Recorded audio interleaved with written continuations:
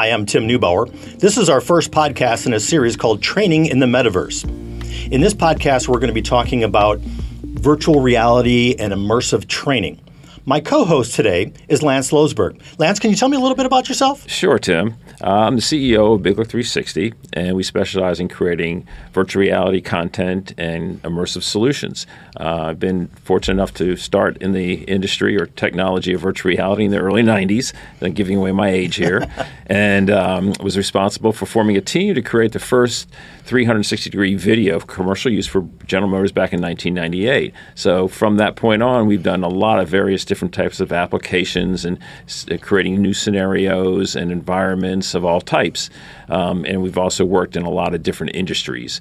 As of the last few years, we've been doing a lot of training applications and the effectiveness of how that's been helping companies to train their employees. That's awesome. A little bit about myself. Once again, my name is Tim Neubauer, and I'm the president and founder of Exceed Safety. We're a safety consulting company, and we do a lot of training, but we also do a lot of other consulting. This is very interesting for me, and I'd like to talk to you a little more about the virtual reality technology. In our first session, we're going to be talking about what is virtual reality and what are some of the features and benefits of that. Sure. I'm a teacher. I'm an educator. I'm a facilitator. I make my money out of being in front of the classroom talking to people. Right. And during the pandemic, I've been a little challenged having to do this remotely. So talk to me a little bit about how virtual reality can help me increase retention, people paying attention, engagement. How can virtual reality technology help me in that? Well, it can help in a various number of ways. But primarily, it's going to help be able to train people remotely, so that they can actually practice or train in environments at home or wherever they may, their office, wherever they want to be, and not physically have to be present in those locations where they'll be working. And in doing so, they can do it repetitively, and they can be able to create or they be able to hone their expertise. Okay, so they have well, that brings up a really good topic. So the follow-up to that is, I have had concerns about retention, especially when I'm doing this virtually. How can I make sure, what does virtual reality do, immersive learning do, to help me help the students retain that knowledge? Right, and that's one of the powers of the virtual reality or these immersive environments is you're putting somebody or a person who's experiencing this in a virtual reality headset where it's blocking off any external distractions. So they're not texting their wife or their husband or the kids or their friends. It'd be very difficult to do so. And when they're inside of these worlds, so to speak, or participating in a virtual reality environment, they're focused on that environment or scenario that they're engaged in at that time. And it's a powerful way for them to not only understand and comprehend what's going on around them, it's showing by studies that the retention is greater than what it would be of any other type of training. That's interesting, but it sounds like a video game. How is this training in virtual reality different than the gamers out there? Well, that has been the I guess perspective most people have taken because virtual reality started really in gaming.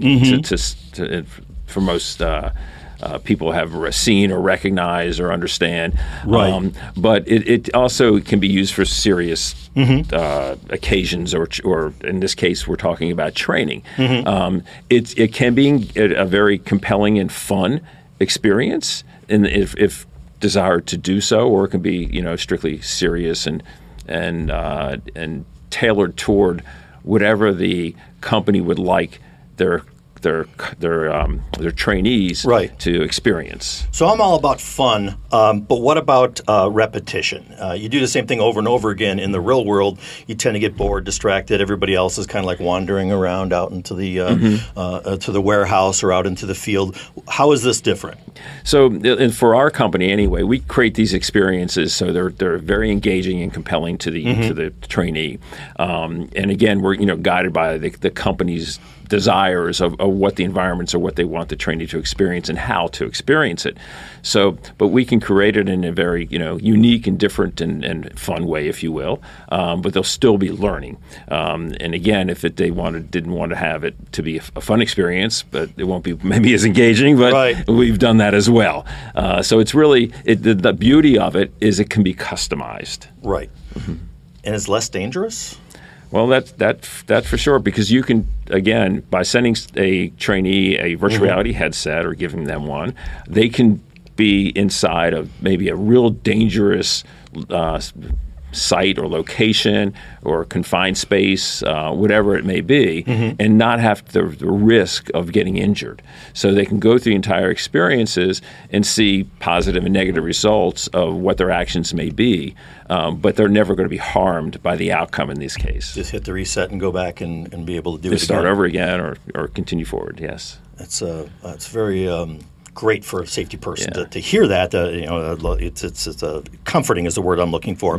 We started out talking about a little bit about the remote training, and I wanted to touch base on the return on investment. I fly everywhere. I rent a classroom. I go in there and sit down. I have a classroom in North Carolina.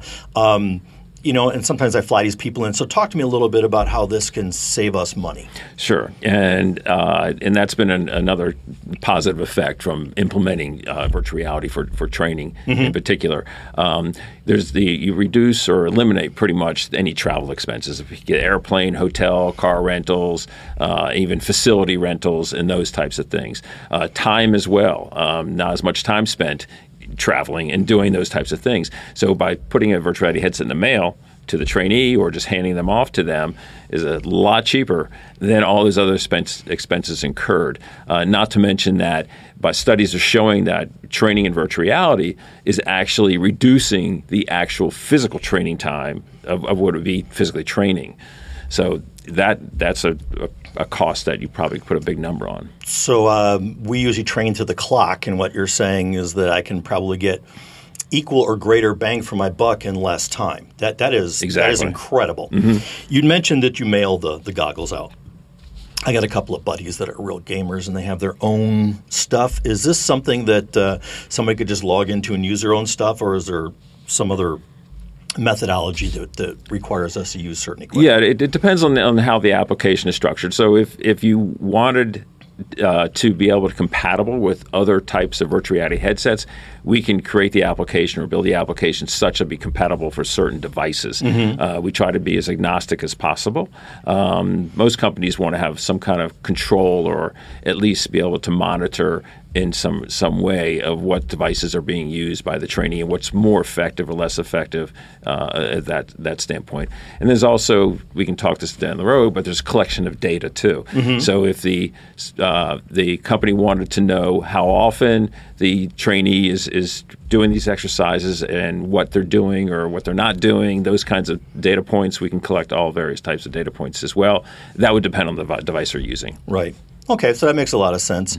What happens if I don't want to go out and invest in this just yet, but I want to see what it looks like? Is there a way for me to look at this on the internet and go to a website and kind of see what it looks like? I know it's probably not going to be as cool, but is there a way for me to preview this stuff? Yeah, well, the best way is well, at least what we do is we'll provide a demonstration. We'll come visit you, you come visit us, and we'll give you a firsthand demonstration of what it is that that you would be getting, and then what customization that can be done. The other way to do it as well is that if it's a 360 video type of VR experience, it actually can be played back on like a YouTube type thing on a desktop or a mobile device. And they can actually view it and pan around with their mouse or look around or move their device around to be able to see what the experience is. Obviously, it's not going to be as immersive if you're putting on a virtual reality headset, but you still can see what it is. We talked about being less dangerous. Yeah. We talked about the ability for it to that we can repeat the training over and over again. I love the data, and I really want to spend another podcast topic talking later on about how to capture and do that data, because that's important for me. The running joke of executives like see shiny, colorful charts, and that is certainly for me. And then the retention of knowledge. That was something that was really huge for me, is that I know how much people remember when I teach, and the fact that, or the opportunity opportunity for virtual reality to increase that in less time is pretty impactful for me. Right. Did I miss anything? Yeah, I think there's actually something that we get questioned a lot about, and that is because of the technology in itself. People tend to think it's very complex, confusing, and hard to use, especially for older generations. And where gamers or kids, adapt to it right away, just like it's nothing to them. Right. But somebody who's not familiar with it may have a little more trouble. So that is a very good question. So my demographic. And it all depends on how technically adverse or non-adverse you are. Right. But what we do as a company is we make sure we understand who the user base is, who is going to be actually physically using these devices and experiencing the virtual reality environments, so that we can customize it to make it as simple as possible, either if it's a senior citizen or where it may be, and it's basically a plug-and-play scenario. And that's what we do as a company. Is there any research on retention that we can talk about in a future podcast? Absolutely, yeah. There has been studies, and it's showing the effectiveness of retention using virtual reality. Mm-hmm. Lance, what is or isn't a metaverse? Well, there's a lot of people have different definitions for what a metaverse is, and it seems to be whatever you want it to be this time. A buzzword. But it is a buzzword right now, and it's like years ago what the internet was. Nobody really could give a specific definition. As time goes on, it gets more refined, and the metaverse is kind of in that stage right now. But if you can think of all various types of technologies, and people talk about NFTs and cryptocurrency, virtual reality, extended reality, augmented reality, think of it more as an immersive way to connect among people or businesses or wherever it may be. At some point in time, it'll be as if you're there, but you're not. So it's kind of like you mentioned NFTs, non-fungible token. It's like I have no idea what those actually are. I can't even spell fungible. But but yeah, so metaverse is kind of like that. It's the Wild West at this point. It's not clearly defined. So as we go through, hopefully we're going to come up with some kind of a definition how it applies to what you do, which is filming immersive or virtual 360-degree content. Yeah, again, it's I mean, some people might have their own definition on which is fine, but in my opinion, I guess, is it's not really a definable word at this point in time as it evolves, but it is a all-encompassing thought process, or if you will be, of what many different technologies can converge.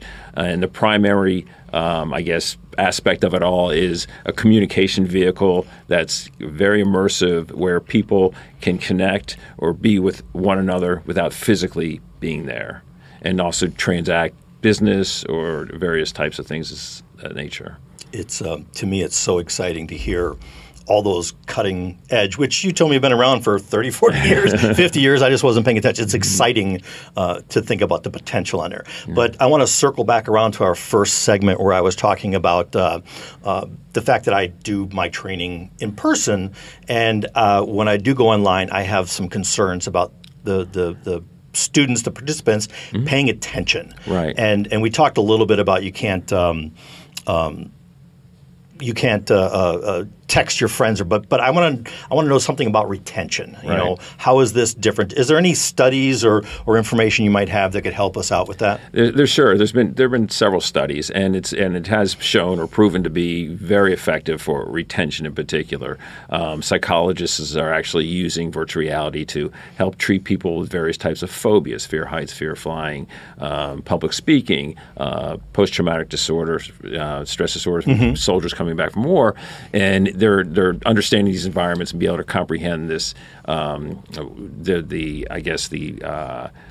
psychological aspects of what they need to get from that. Right. Price Waterhouse recently did a study where they're showing that focus on the content that's being delivered with virtual reality is 4 times greater than would be learned in a classroom or in a first-person scenario. Right. I'd like to stop for a second right there, because 4 times. Now, when you were saying that, Lance, I kind of had a flashback to I had to take this online course that was 40 hours long. And I got to tell you, I have 5 monitors in front of me. Right. And one of those was that class, and the other 4 were full of things that were trying to make me not fall asleep or just pass out. And so you're saying that this content is 4 times. 4 times greater of the individual's focus. That takes away 4 of my screens. Well, think and then lop this on top of it. It's also they shown in the Pricewaterhouse study that people are learning 4 times faster than they are conventionally. So not only you're getting 4 times the retention, but you're also getting it 4 times faster than you would otherwise. It's pretty powerful. Impressive. It is. It is. I'm thinking that those whole day training classes if I can convert them to virtual reality, it might only be a 2-hour class, and I get far more retention. That's amazing. Yeah, and just to throw a couple more numbers at you from that study, since you brought it up, as I look at my notes here, they're also saying that 275% greater confidence in the learned content that the individual is getting. So they're gaining that much more confidence, 275 times more than they would otherwise in a classroom, than by using virtual reality. And on top of that is 3.75% or times more. They're more emotionally connected to it as well. So there's an emotional factor, and that shows the importance or like the effectiveness of virtual reality. As you were giving those last 2 statistics, though, what I was really thinking of was people who have to climb up ladders to access mezzanines or roofs or construction workers, and to be able to have confidence in doing that skill is and emotionally invested. Right. I always say going up ladders, not the hard part, it's getting on and getting off. And to be able to teach that skill in a safe environment, in a virtual environment, to me is huge, and it gives them the confidence to do that job safely. That's awesome. And on top of that, I mean, they're currently using virtual reality to help people overcome the fear of heights. So if somebody's afraid to go up the ladder, you can actually use that to help them to overcome the fear of climbing to the top of the ladder. I'm not going to take that because I want to stay fearful of heights so I can stay on the ground. So we talked a little bit in this segment about getting people to pay attention. And we talked a little bit about the statistics, which are amazing. But I want to touch on one last topic. How can I monitor that they're actually doing what they're doing and that I'm getting feedback in an appropriate way? Right. So and what our company does is we customize these virtual reality applications for the client's needs and purposes. We also recommend or at least expose to them what the possibilities and capabilities are, one of which is collecting data. So from the user standpoint of the trainee, we can collect various types of data points, whether it be how often or the frequency of use, the length of use, the accuracy, the viewing perspective of where they're looking at certain times and where they're not looking, those kinds of scenarios. There's a lot of different data points that we can capture that can be beneficial to not only help the trainee when you supervisor, whoever sits down with them and says you need to improve upon these points, or help them in the actual creating the instruction material so that people better perform. So as you were describing that, I think that when I do a training class, at the end of the class there's a hands-on test and there's a written test. And I'm really good at written tests, so that's no measure that I actually know or will retain. The hands-on is hands-on. And then they fill out a review and say, Tim was wonderful and he's really smart. But I don't actually know what they learned. And so what you're talking about capturing the data, I know when they're looking and not looking. I know how many times they reviewed it, how fast they went through it. These are incredible tools to help develop content and improve it. Exactly. Wow, that is amazing. Any other things you want to talk about on the data capture or retention? We covered a lot of it. I'm sure there's more that I just can't come to the top of the mind right now. That's all right. We have a few more podcasts to do here. Yeah. I find it funny that people at my company always ask me tech questions, like I know it, but I just Google it or I call somebody on the phone. So you're giving me goggles and then you're asking me to do this at my office where nobody else is around. Kind of talk to me about how we can overcome some of these tech challenges. Yeah, and it's a very important question too, because if people aren't going to utilize this technology or have trouble engaging with it, they won't use it, and they won't have a good experience with it. They're not going to be able to gather or gain the benefits from it. Right. So as a company, we make extraordinary effort to make sure that we understand who the users are going to be using the technology or the virtual reality training aspect in this case. And we're able to customize it to make it as simple as possible for them. This could be seniors or whatever it may be. Younger generations adapt a lot quicker, but we have ways that we can make it so it's plug and play, so to speak. The person puts on the VR headset and they're already engaged and ready to go. There's no have to go through a bunch of different steps and configurations and calibrations and as such. So it's really important that we understand the user base and then how we customize the interface for that user base so they're not fear of it or they're stumbling around or that kind of get lost with it. That's very important. Okay, so I don't want to really get into the software aspect at this point, but there's different. I'm sure there's a million different software technologies out there, but you would pick one that would fit the client, so they would have consistent software that fits their needs. Yeah, in a way, I guess, in creating these scenarios. So there's a couple ways you can do it. One is which is called 360 video, where we go actually physically shoot using cameras that shoot in spherical, 360-degree spherical environments or variations of, or we can create them in an animation way in doing it, or a combination of the two in some aspects or the other, which you can go into depth at another point in time. But yes, it's a matter of understanding the objectives and what needs to be messaging that needs to be put across and what the trainee has to perform, how they have to perform, and then make sure that we create or utilize the right tools for the job, so to speak. And that's always the methodology. Very interesting. We've covered a lot in this on these three segments right here, and I wanted to kind of spend a few minutes reviewing before we wrap up our podcast here. When we started out, we talked about the return on investment, and you had briefly mentioned that we take away the travel, we reduce training time. There's no need for the classroom. The technology is in-house. So those are some really good points. Yeah. And then we talked about that it can be fun or it cannot be fun. Obviously, if you have life and death situations with safety, it's okay to be fun at some point, but you have to be safe. So, yeah, it's understood that if the people will comprehend and retain information better, if it's an enjoyable experience at some point, of some way or point in time, it's more pleasurable that they'll be more apt to do it and more often. Yeah, one of my favorite analogies: if training is palatable, it feels good, tastes good, and looks good, you'll do it again. So that is perfect. That's it. Absolutely. We talked about it's less dangerous. I don't have to put somebody on a machine or in a dangerous situation. That's huge in the world of safety. And we also allowed for repetition. And then in our second segment, we talked about how we can use data points, which to me was incredible. It's an amazing tool that I could go back to my clients and say, we did this training, and here's how fast it went, and here's how we tracked progress on there. That's a huge selling point for companies who are paying for this training. Yeah, and if you had to say, if you asked me 10, 15, 20 years ago, what would be the best application of use for the virtual reality technology, I'd have to say safety training. It just is. It's exciting for me as a safety professional. It is really exciting for me to be able to look back and say I can monitor these key points and adapt the training to get better impact on it.